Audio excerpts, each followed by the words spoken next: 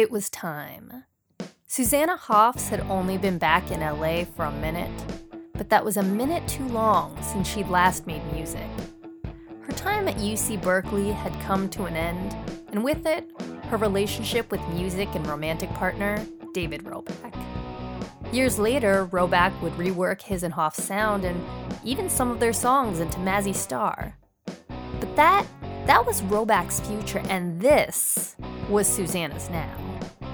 In a toilet stall at the Whiskey A Go-Go, she pulled a stack of flyers from her purse, ready to lay an offer at the throne of rock and roll. One of her favorite bands was on the stage, the cantankerous punk meets pop girl group, The Go-Go's. They were fun and fierce, the kind of girls who'd sneak out windows during sleepovers with flasks tucked in their waistbands. And the Go-Go's were going places. Susanna was as sure of that as she was of the lyrics to I'll Follow the Sun. It was exactly the soundtrack she needed to take this next step. Some of Susanna's earliest memories were listening to the Beatles with her mom. Drives across LA were soundtracked by Radio Top 40. When she got to college in the Bay, she began hunting for those 60s hits on vinyl. But record shopping quickly turned from hobby to obsession. Susanna had an insatiable hunger for whatever was more psychedelic, more dreamy, more rare. At the same time, she was seeing bands like the Patti Smith Group and the Sex Pistols. Acts like Blondie were breaking out of the club scene and onto the radio. When she first heard the Ramones, she thought, I know these chords. I could do what they're doing. Growing up, the Beatles had represented an exciting but distant idea of stardom. And she was some weird dancer-turned-art student. Punk made performing feel possible, attainable. Like she didn't have to be cool or polished or have some insider connection to be successful. By the time she graduated in 1980, all Susanna wanted was to be a rock star. Back home in LA, she found herself asking, where do I go from here? Making music with Roback had been satisfying.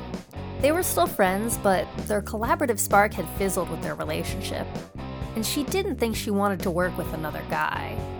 When Susanna listened to the Go-Go's, she heard a girlish confidence, the naive freedom that comes from facing down womanhood but being too drunk on adventure and possibility to embrace it. That wasn't a feeling she could capture collaborating with men. On bright blue paper, in bouncy angular letters, Susanna wrote, Girls, am forming Boss All-Girl Group. Rockabilly, psychedelic, surf music, mercy beat. Guitar, drums, bass. Love, Go-Go's, The Last, Beau Brummels, Birds, Blue Caps, Ventures, Modern Lovers. Must be nice. Call Sue weekdays after 5:30 and weekends. She left the flyers in the women's room, like an invitation to a secret clubhouse marked No Boys Allowed. Then she checked her hair and rejoined the crowd. A year later, the Go-Go's would release their first record, and Susanna Hoffs would have the first lineup of the Bangs, eventually becoming the Bangles. 5 years later, the band would be selling out stadiums like they were the Beatles, with more exciting hair. But to say this triumph in the toilets was when the Bangles started isn't totally accurate. Obviously, you can't reduce a band's origin to any one moment, but what I really mean is you can't listen to the Bangles without hearing the earliest wails of the Runaways. To walk like an Egyptian, someone had to let off a cherry bomb. Now, it wasn't exactly Mickey Steele who lit the cherry bomb, but we could say she held the matchbook.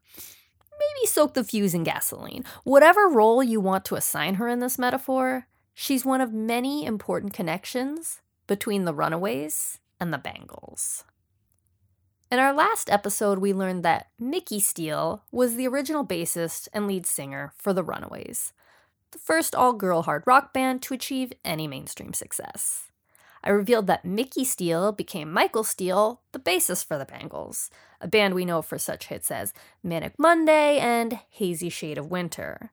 which is to say they have been a very commercially successful all-female rock group. Today, we'll talk about Mickey's time in the Runaways. Why was it so short-lived? And how did she end up in this huge girl group nearly half a decade later? We'll also go into more detail about the Runaways' early shows, listen to some of their first recordings, and see the beginnings of a blueprint for California punk. I'm Miko Caprell, and you're listening to Bad Reputation, a women's rock history podcast.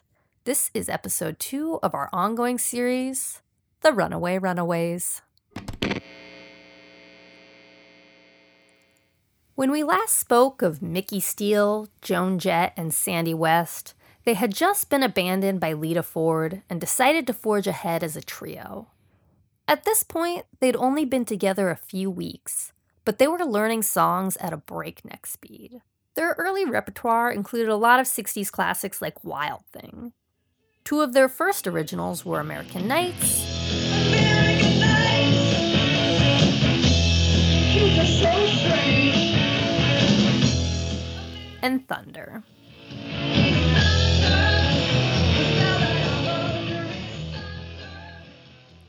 But it's worth noting these weren't actually originals. They were leftovers from the Hollywood Stars that Kim Fowley had co-written. Putting these in the mix was the beginning of a problem it took years for the band to see, and decades to recover from. Fowley, pushing songs he owned the publishing rights to, so he could collect the royalties. Now, he did encourage the band to write their own songs, and this included contributions from Carrie Crome, the budding songwriter who was contracted to Fowley, which meant he got the publishing rights on her songs. What stands out about the Runaways songs, though, isn't how Fowley cashed in on them. Each woman came from a very different background. Different classes, different education levels, different family sizes, different sexual orientations. But together, they managed to pin down shared themes of Californian adolescence. Sunshine, parties, fighting with parents, breaking rules, having sex. Their songs were a sonic collage of teenage longings and desires. What it meant to tell off authority or be spurned by a lover.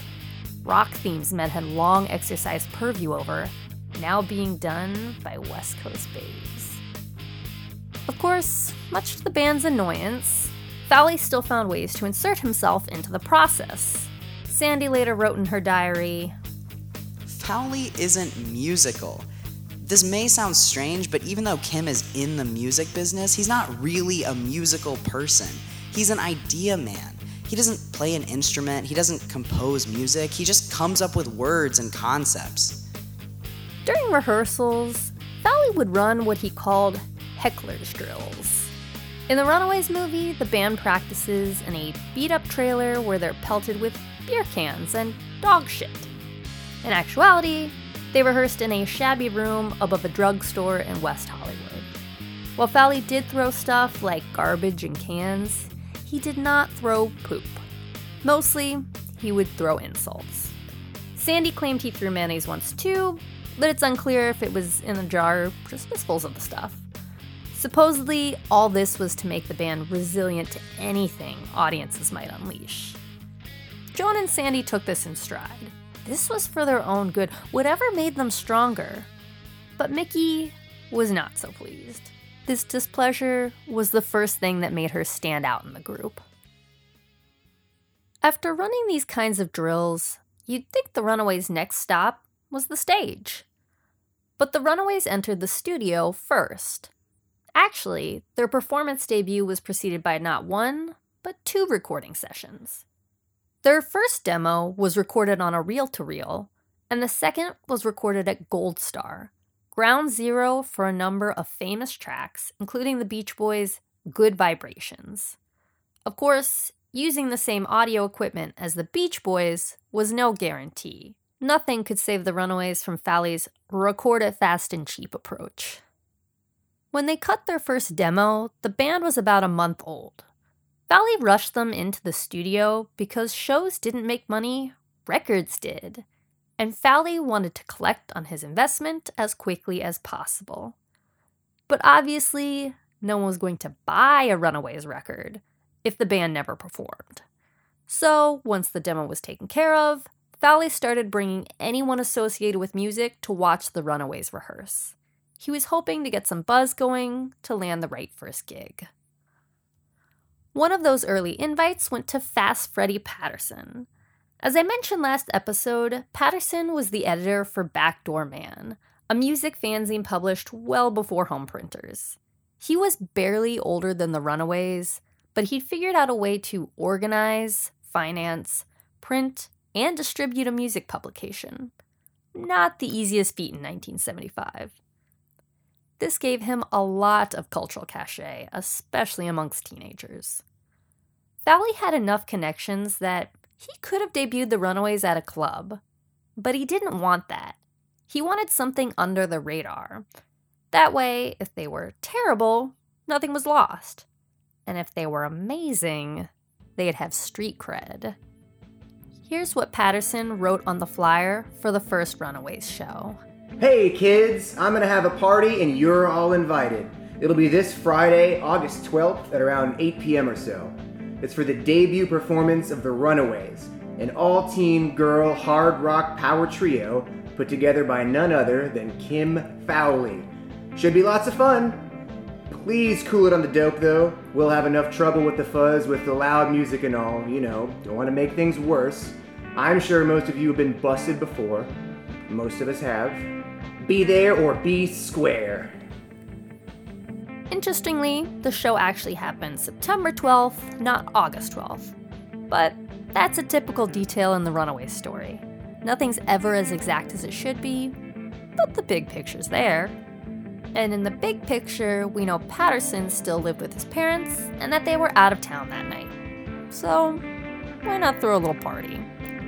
Except in the 70s, attaching a band to a house party could easily draw a few hundred to a few thousand people. Rock and roll history was made in a salmon-colored suburban home in Torrance, California. Ironically, as far as I can tell, most people who were there that night don't remember the show. Patterson doesn't even remember it. Later, Sandy would say Mickey had been paralyzed by stage fright. Joan would describe herself this way, but if anything was off about the Runaways performance, it wasn't something beer, weed, and amphetamines couldn't erase. A big obstacle to collecting oral history on these events is the amount of substances involved when they happened. One thing's for sure, though. The novelty of 3 hot teenage women playing rock and roll was enough to make them a big hit. For 2 more weeks, the Runaways continued playing house shows around Orange County and the South Bay. Then Fowley decided they were ready for their Hollywood club debut. It was a Sunday afternoon at the Whiskey A Go-Go. The bar was packed with friends, family, and Fowley pals. One Backdoor Man columnist described it as a sea of satin and suits with quote-unquote no shortage of tight sequin t-shirts and rhinestone jeans. Even as a trio of inexperienced teen musicians, though, the Runaways got people shaking in their rhinestone jeans. Here's a bootleg sample from that early show. It's alright. It's alright. It's alright.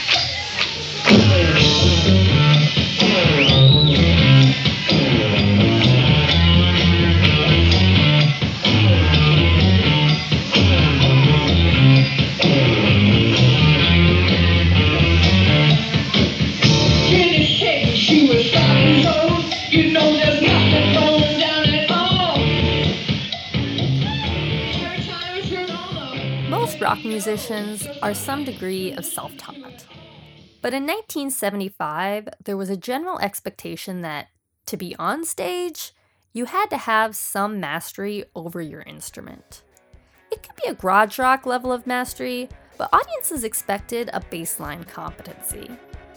You heard the clip, the Runaways weren't incompetent, but they didn't bring the kind of polish most people expected to see at a place like the Whiskey.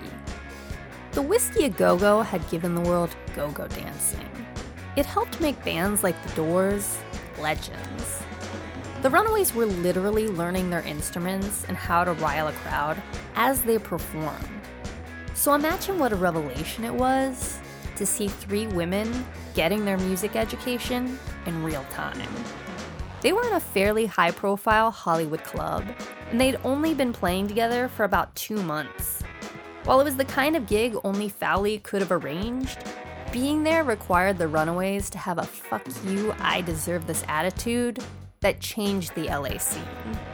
Plus, what they lacked in experience, they made up for in charisma. As a freshly formed group, the Runaways' setlist was short and their time on stage long. To occupy some of that time, they held a dance contest.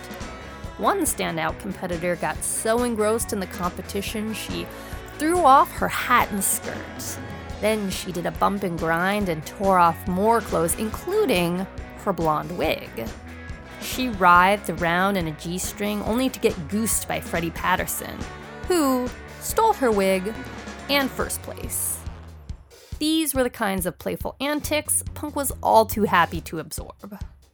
But there was another thing that stood out about the Runaways' first club show. As Mickey prepared for a song called Yesterday's Kids, she leaned into the mic and started ranting about quote-unquote outdated people who tried to pick up on girls like her, which was really inspiring for someone in the audience who yelled, Yeah, Kim Fowley. All that aside though, their Hollywood debut was as successful as their house show debut, and word of the Runaways at the Whiskey spread fast. The band played there the next night, too, and when they arrived, their dressing room was packed with fans and onlookers. Within days, it even prompted a change of heart from Lita Ford. In some accounts, Lita says she called the band and asked them to take her back. In others, she says they begged her to come back. They just couldn't get by without her amazing playing. Either way, Lita rejoined the group. But the foursome was short-lived. Joan, Sandy, and Lita felt united in dishing back what Fowley gave them. But Mickey felt the opposite. On Halloween, this lineup of the Runaways played its last show together. It was 3 months after they had formed, and 1 month after Lita had rejoined. A few days later, Fowley fired Mickey from the band. This is the Fowley version of their phone call. Mickey, so sorry to disturb you, but do you know why I'm calling you? Can you guess? You're firing me because he found somebody the rest of the band's age. How do you feel about it? It's best for your project and their project if they get someone their age because I have other concepts and other things I want to do, and I feel restricted by what the Runaways are being turned into. I wish you the best of luck. I wish you the best of luck. And this is how Mickey described what happened. You've got no megalo, you have no magic. This is the only chance you'll ever have to be a rock star, and you've blown it.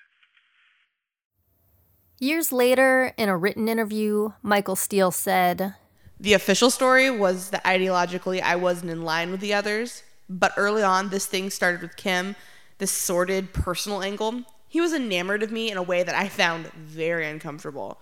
I'd been raised in a sheltered manner and wasn't savvy enough to know I could say, "Come on, Kim, fuck off." I got in my head that he would throw me out of the band, but I didn't want to say yes because I definitely wasn't into it.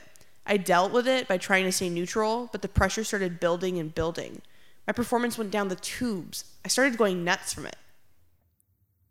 In another interview, she added that a record executive had promised Fowley he'd sign the band if they got a blonde singer. Jackie Fox, who eventually replaced Mickey on bass, said the same thing. Freddie Patterson told the Runaways biographer, Evelyn McDonnell, that Fowley had indicated as much to him, too. But Patterson also confirmed that Mickey complained about Fowley coming onto her, and he agreed that was probably true, too. Shortly before being fired, Mickey had confided in Sandy that she was thinking of leaving. She wanted to play more creatively challenging songs, and the heckler drills, the way Fowley talked to the group, his constant sexual pestering, they were just too much. Sandy noted this in her diary. She categorized Fowley's treatment of Mickey as abusive and agreed he came on to the teen singer an awful lot. But she also wondered, did Mickey have the right personality for a band? As though refusing to tolerate Fowley's behavior meant she wasn't cut out for a career in music. On the one hand, Sandy seemed to know what Fowley was doing was wrong. But on the other, she seemed to read Mickey's refusal to emotionally distance herself from the treatment as weakness. Mickey had long wrestled with how to comfortably make music with men, especially in a way that felt true to herself. In high school, Mickey had played acoustic guitar, what she calls her Joni Mitchell phase. Playing acoustic guitar was great, but Mickey sensed pouring herself into a mold of one of the few high-profile female musicians of her generation was holding her back. Joni Mitchell was a soft, folky solo artist, and Mickey was ready to rock with a group. One day, she went to the house of a friend who was the son of a prominent guitar strings manufacturer. The walls were lined with different instruments, including bass guitars. She picked one up and felt an immediate connection. Here's a clip of her describing that moment. So I picked it up and I kind of started playing. This is kind of cool. This is kind of cool. Maybe if I get good on this, the boys will let me play with them. While the Runaways weren't Mickey's first band, she was still pretty inexperienced when she joined them. It was probably affirming to be making rock music with other women, and for her gender to be treated as an asset, not an obstacle. So getting fired because she didn't want cans thrown at her or she wouldn't fuck the manager cut pretty deep. Spiraling depression deep.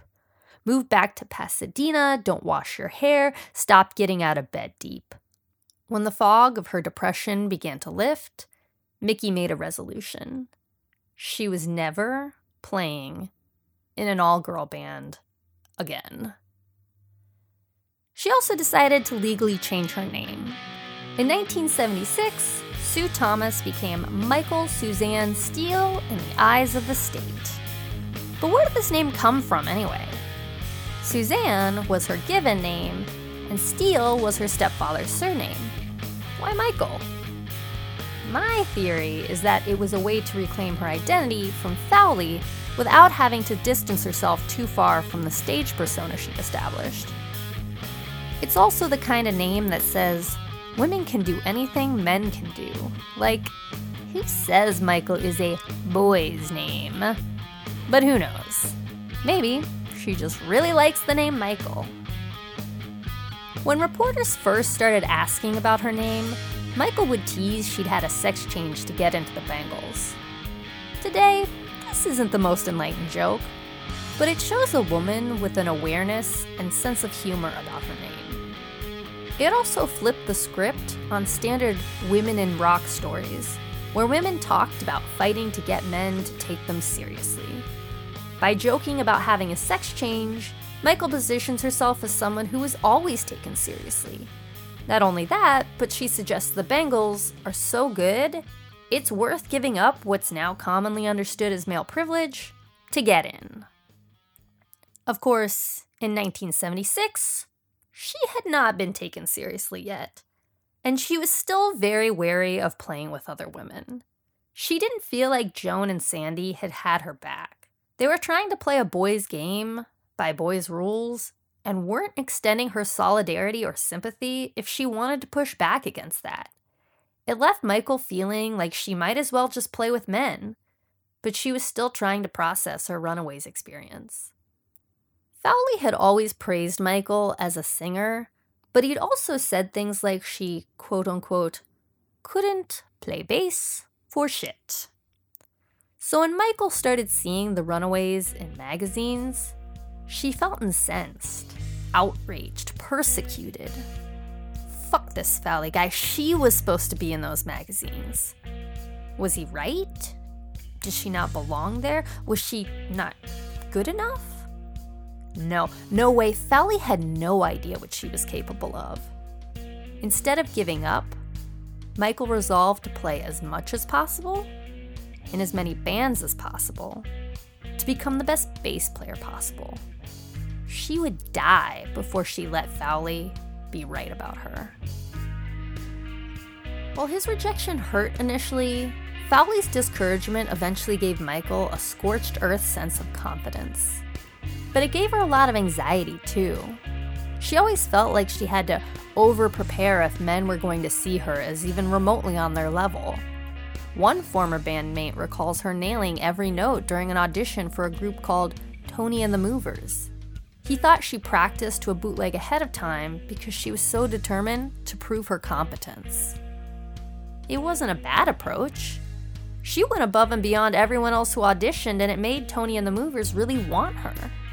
Her diligence about practicing helped her develop a natural sense of rhythm, and bandmates recall her clearly enjoying playing. Collaborating with her felt effortless, and she was always the most prepared during rehearsals and shows. But she was always nervous to be seen as good enough, capable enough. Like she had to work twice as hard to be taken half as seriously as the men around her. And her commitment never seemed to be enough to take bands to the next level. Despite her tenacity, none of her post-Runaways bands took off. Between 1975 and 1982, Michael drifted in and out of some 14 musical projects. Obviously, none of these band's successes or failures were solely on her, but you can imagine how burnt out she was feeling by 1982. At this point, she was working part-time as a cashier at a car wash and just playing gigs when she could. Wasn't she ready to give up on this rock thing? Michael's mom wanted her to throw in the towel and become a dental hygienist. Come on, honey, it's time to settle down.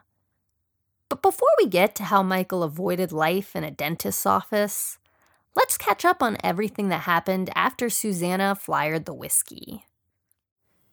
For starters, Susanna's flyers did not attract anyone we know as a Bangle. And neither did the subsequent ad she placed in the alt weekly, The Recycler.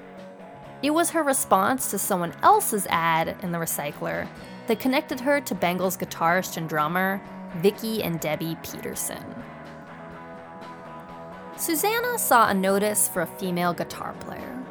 Unbeknownst to her, it'd been placed by a British woman named Amanda. But when Susanna rang her up, Vicky answered the phone.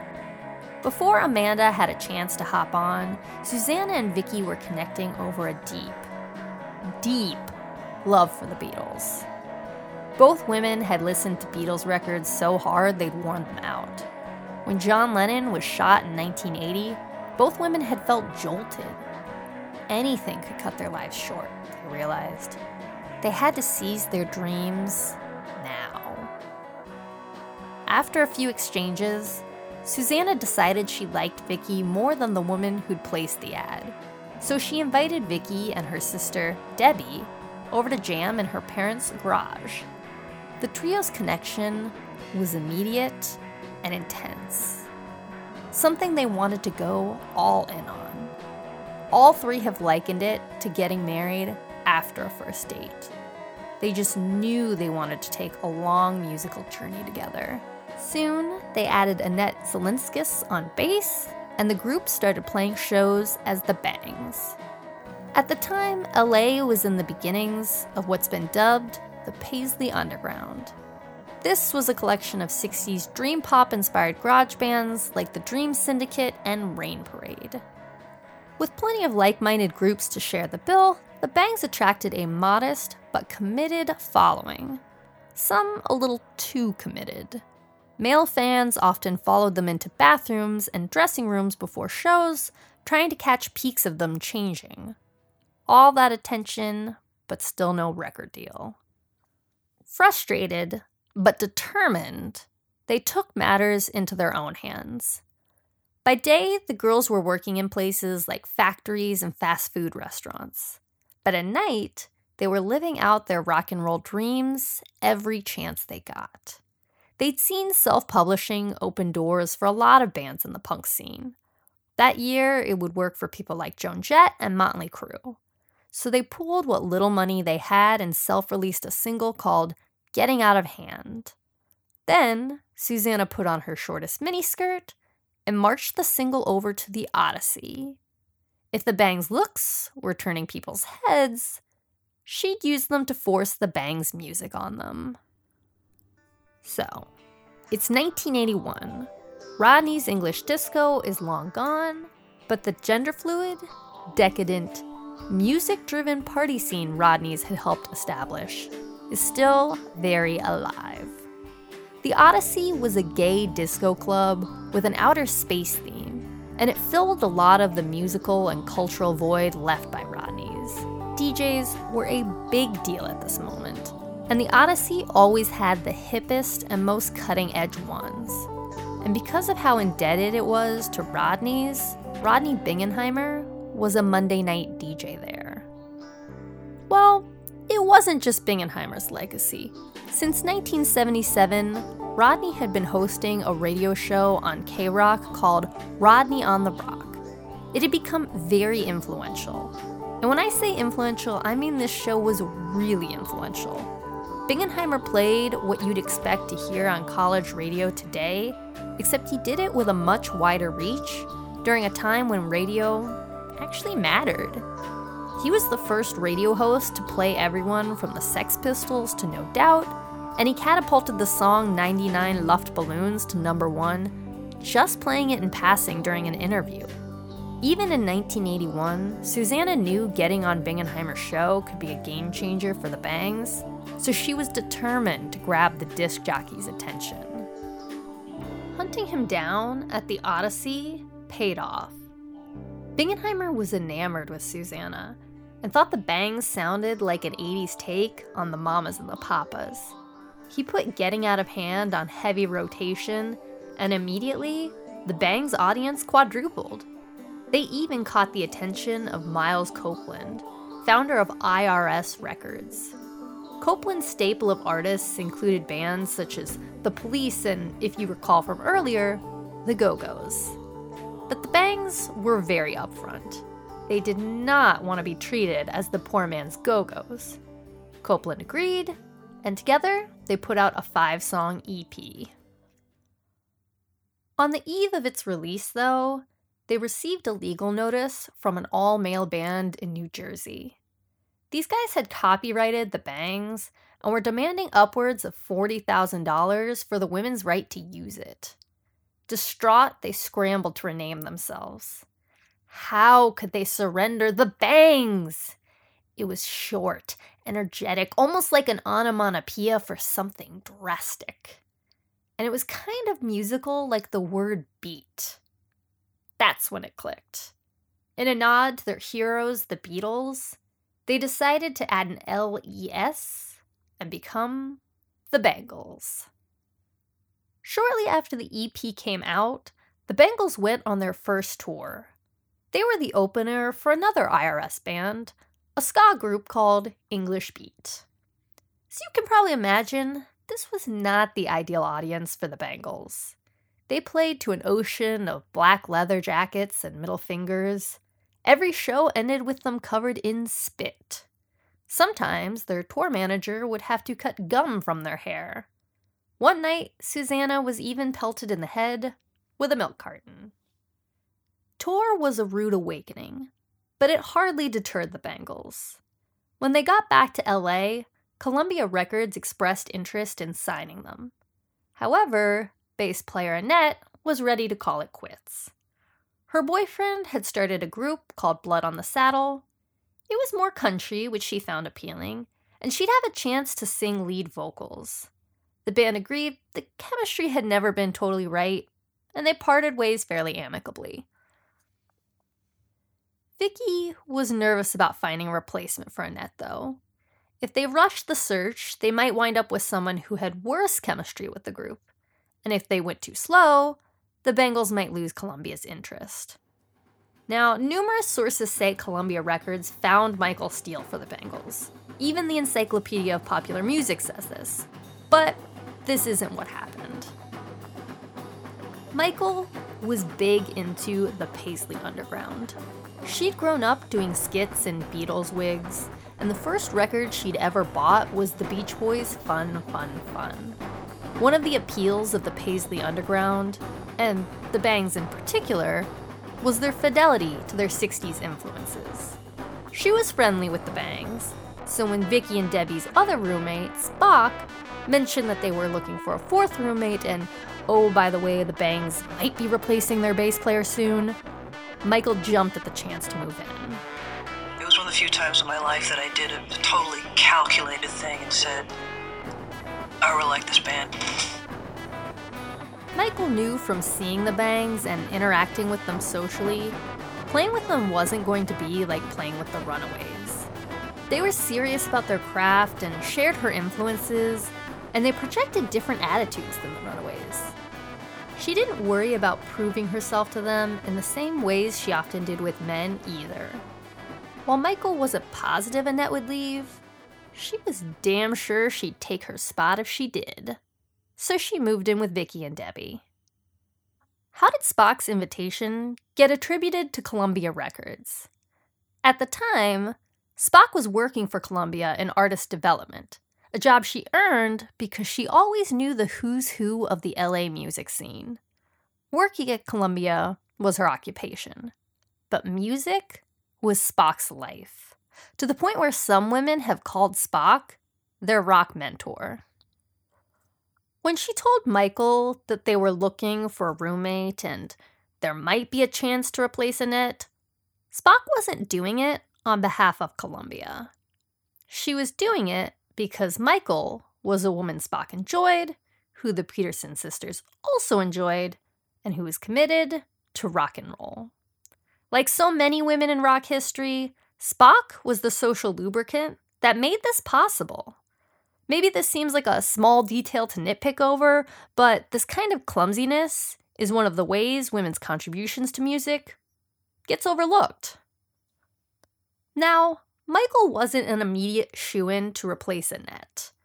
Even though they knew her as a roommate, she actually had to beg Vicky and Debbie to let her audition. Sitting down with Susanna, they asked Michael to describe her dream band. Probably something like the Yardbirds with Fairport Convention vocals. Wait, was that not basically the Bangles? As soon as Michael played, they couldn't imagine the band without her. Vicky remembers her audition as totally hot. With Michael added to the lineup, the Bangles signed to Columbia Records. Come fall of 1984, they were opening for Cyndi Lauper, who exploded as one of Columbia's biggest acts. Lauper even included the Bangles in her video for the Goonies theme song, The Goonies Are Good Enough. While their star didn't skyrocket as quickly as they'd hoped, the Bangles did grab the attention of Prince. He offered them the lyrics to Manic Monday, which became the first #1 from their second album, Different Light. In fact, it was their first #1 period. Their second single from the album, Walk Like an Egyptian, became Billboard's #1 single of 1987. The album included 3 other chart toppers too, and the rest, as they say, is history. When the Bangles were coming up in the world, music critics referred to them as recycled pop history. Could they really lean into the 60s vibe and still sound fresh? Could they really make people care about a sound that had so many obvious influences? In one interview, Michael pointed out that people like Tom Petty and the Pretenders had transcended their 60s sound just fine. Wasn't everyone a pastiche of influences? And in the end, the Bangles have the last laugh. Because one of the most impressive things about them is the stay power of their music. Officially, they broke up in 1989, but they reformed in 1998 and have toured multiple times under various iterations since. They've performed together for a really long time, and their music has a timeless quality. It's been on soundtracks as early as Less Than Zero and as recently as Stranger Things. But it's also impressive how they brought real female perspective to the 60s girl group while working in the democratic tradition of bands like the Beatles. Rock and roll is indebted to the 60s girl group. For example, the Shangri-Las turned the image of teen women sneaking off on the back of boyfriends' motorcycles into a generational icon. As writer Hillary Ashton once pointed out, the Ronettes used their pointed choreography, sultry outfits, cat-eye makeup, and thick New York accents to assert a sense of autonomy and even subversion into their act. Everyone from the Ramones to Shannon and the Clams has cited a 60s girl group as an influence. But all the well-known girl groups sang songs written by men about what men thought women care about or should care about. And these songs were soundtracked by music played by men. We know the Bangles weren't the first all-female band to write their own lyrics or play their own instruments, but they presented a girl group rooted in that sensibility where the height of your hair or the shortness of your skirt could be an act of rebellion. Their songs were authentic in the sense that they weren't lyrics betraying what men thought women want. They came directly from women. Women expressing their own needs, heartbreaks, ambitions, desires. Their sound was trippy, feminine, and wild. Music that said, you can like Joni Mitchell and still rock hard. It took this space men had designated for women in rock history and really reclaimed it for women. Who's to say if Fowley ever wrapped his brain around the magic of the Bangles? I'm sure he appreciated how much money they made, because he recognized their success as an opportunity to market his old Mickey Steele recordings. In 1993, high on some combination of the Bangles' lingering fame and Runaways nostalgia, Fowley released a handful of the Mickey-fronted demo tracks. As Mickey expressed in a written interview, Kim continues to make money off of me and various other unfortunates who were young enough not to know any better. Those demo tracks were packaged as the Runaways' Born to Be Bad. According to Amazon reviewers, there's some prophecy in the name. Many describe it as unlistenable because it's so cheaply recorded. Of course, it's usually only Runaways diehards who even make it to the Mickey tracks. In most people's minds, the Runaways are exclusively Joan Jett, Lita Ford, Sandy West, Jackie Fox, and Cherie Currie. But that is for another episode. Join me next week as we dive into Cherie and Jackie's arrival to the group. We'll talk about the conflicting origin stories of Cherry Bomb, the Runaways' best-known track, see the comings and goings of some more members, and address a question that looms over any teen group: how did the parents sign on? All that and more next episode. This podcast is written and produced by Miko Caparel. That's me. Today's history was brought to life with the help of our special guests. In order of appearance, Clementine Wink played Susanna Hoffs, Eli Harvey came back as Sandy West, Josh Watkins reprised his role as Fast Freddie Patterson, J.R. Nelson was our heckler, Scott Plant played Kim Fowley, and K.T. Hawbaker played Michael Steele. To learn more about today's episode, check out our website, badreputationpod.com.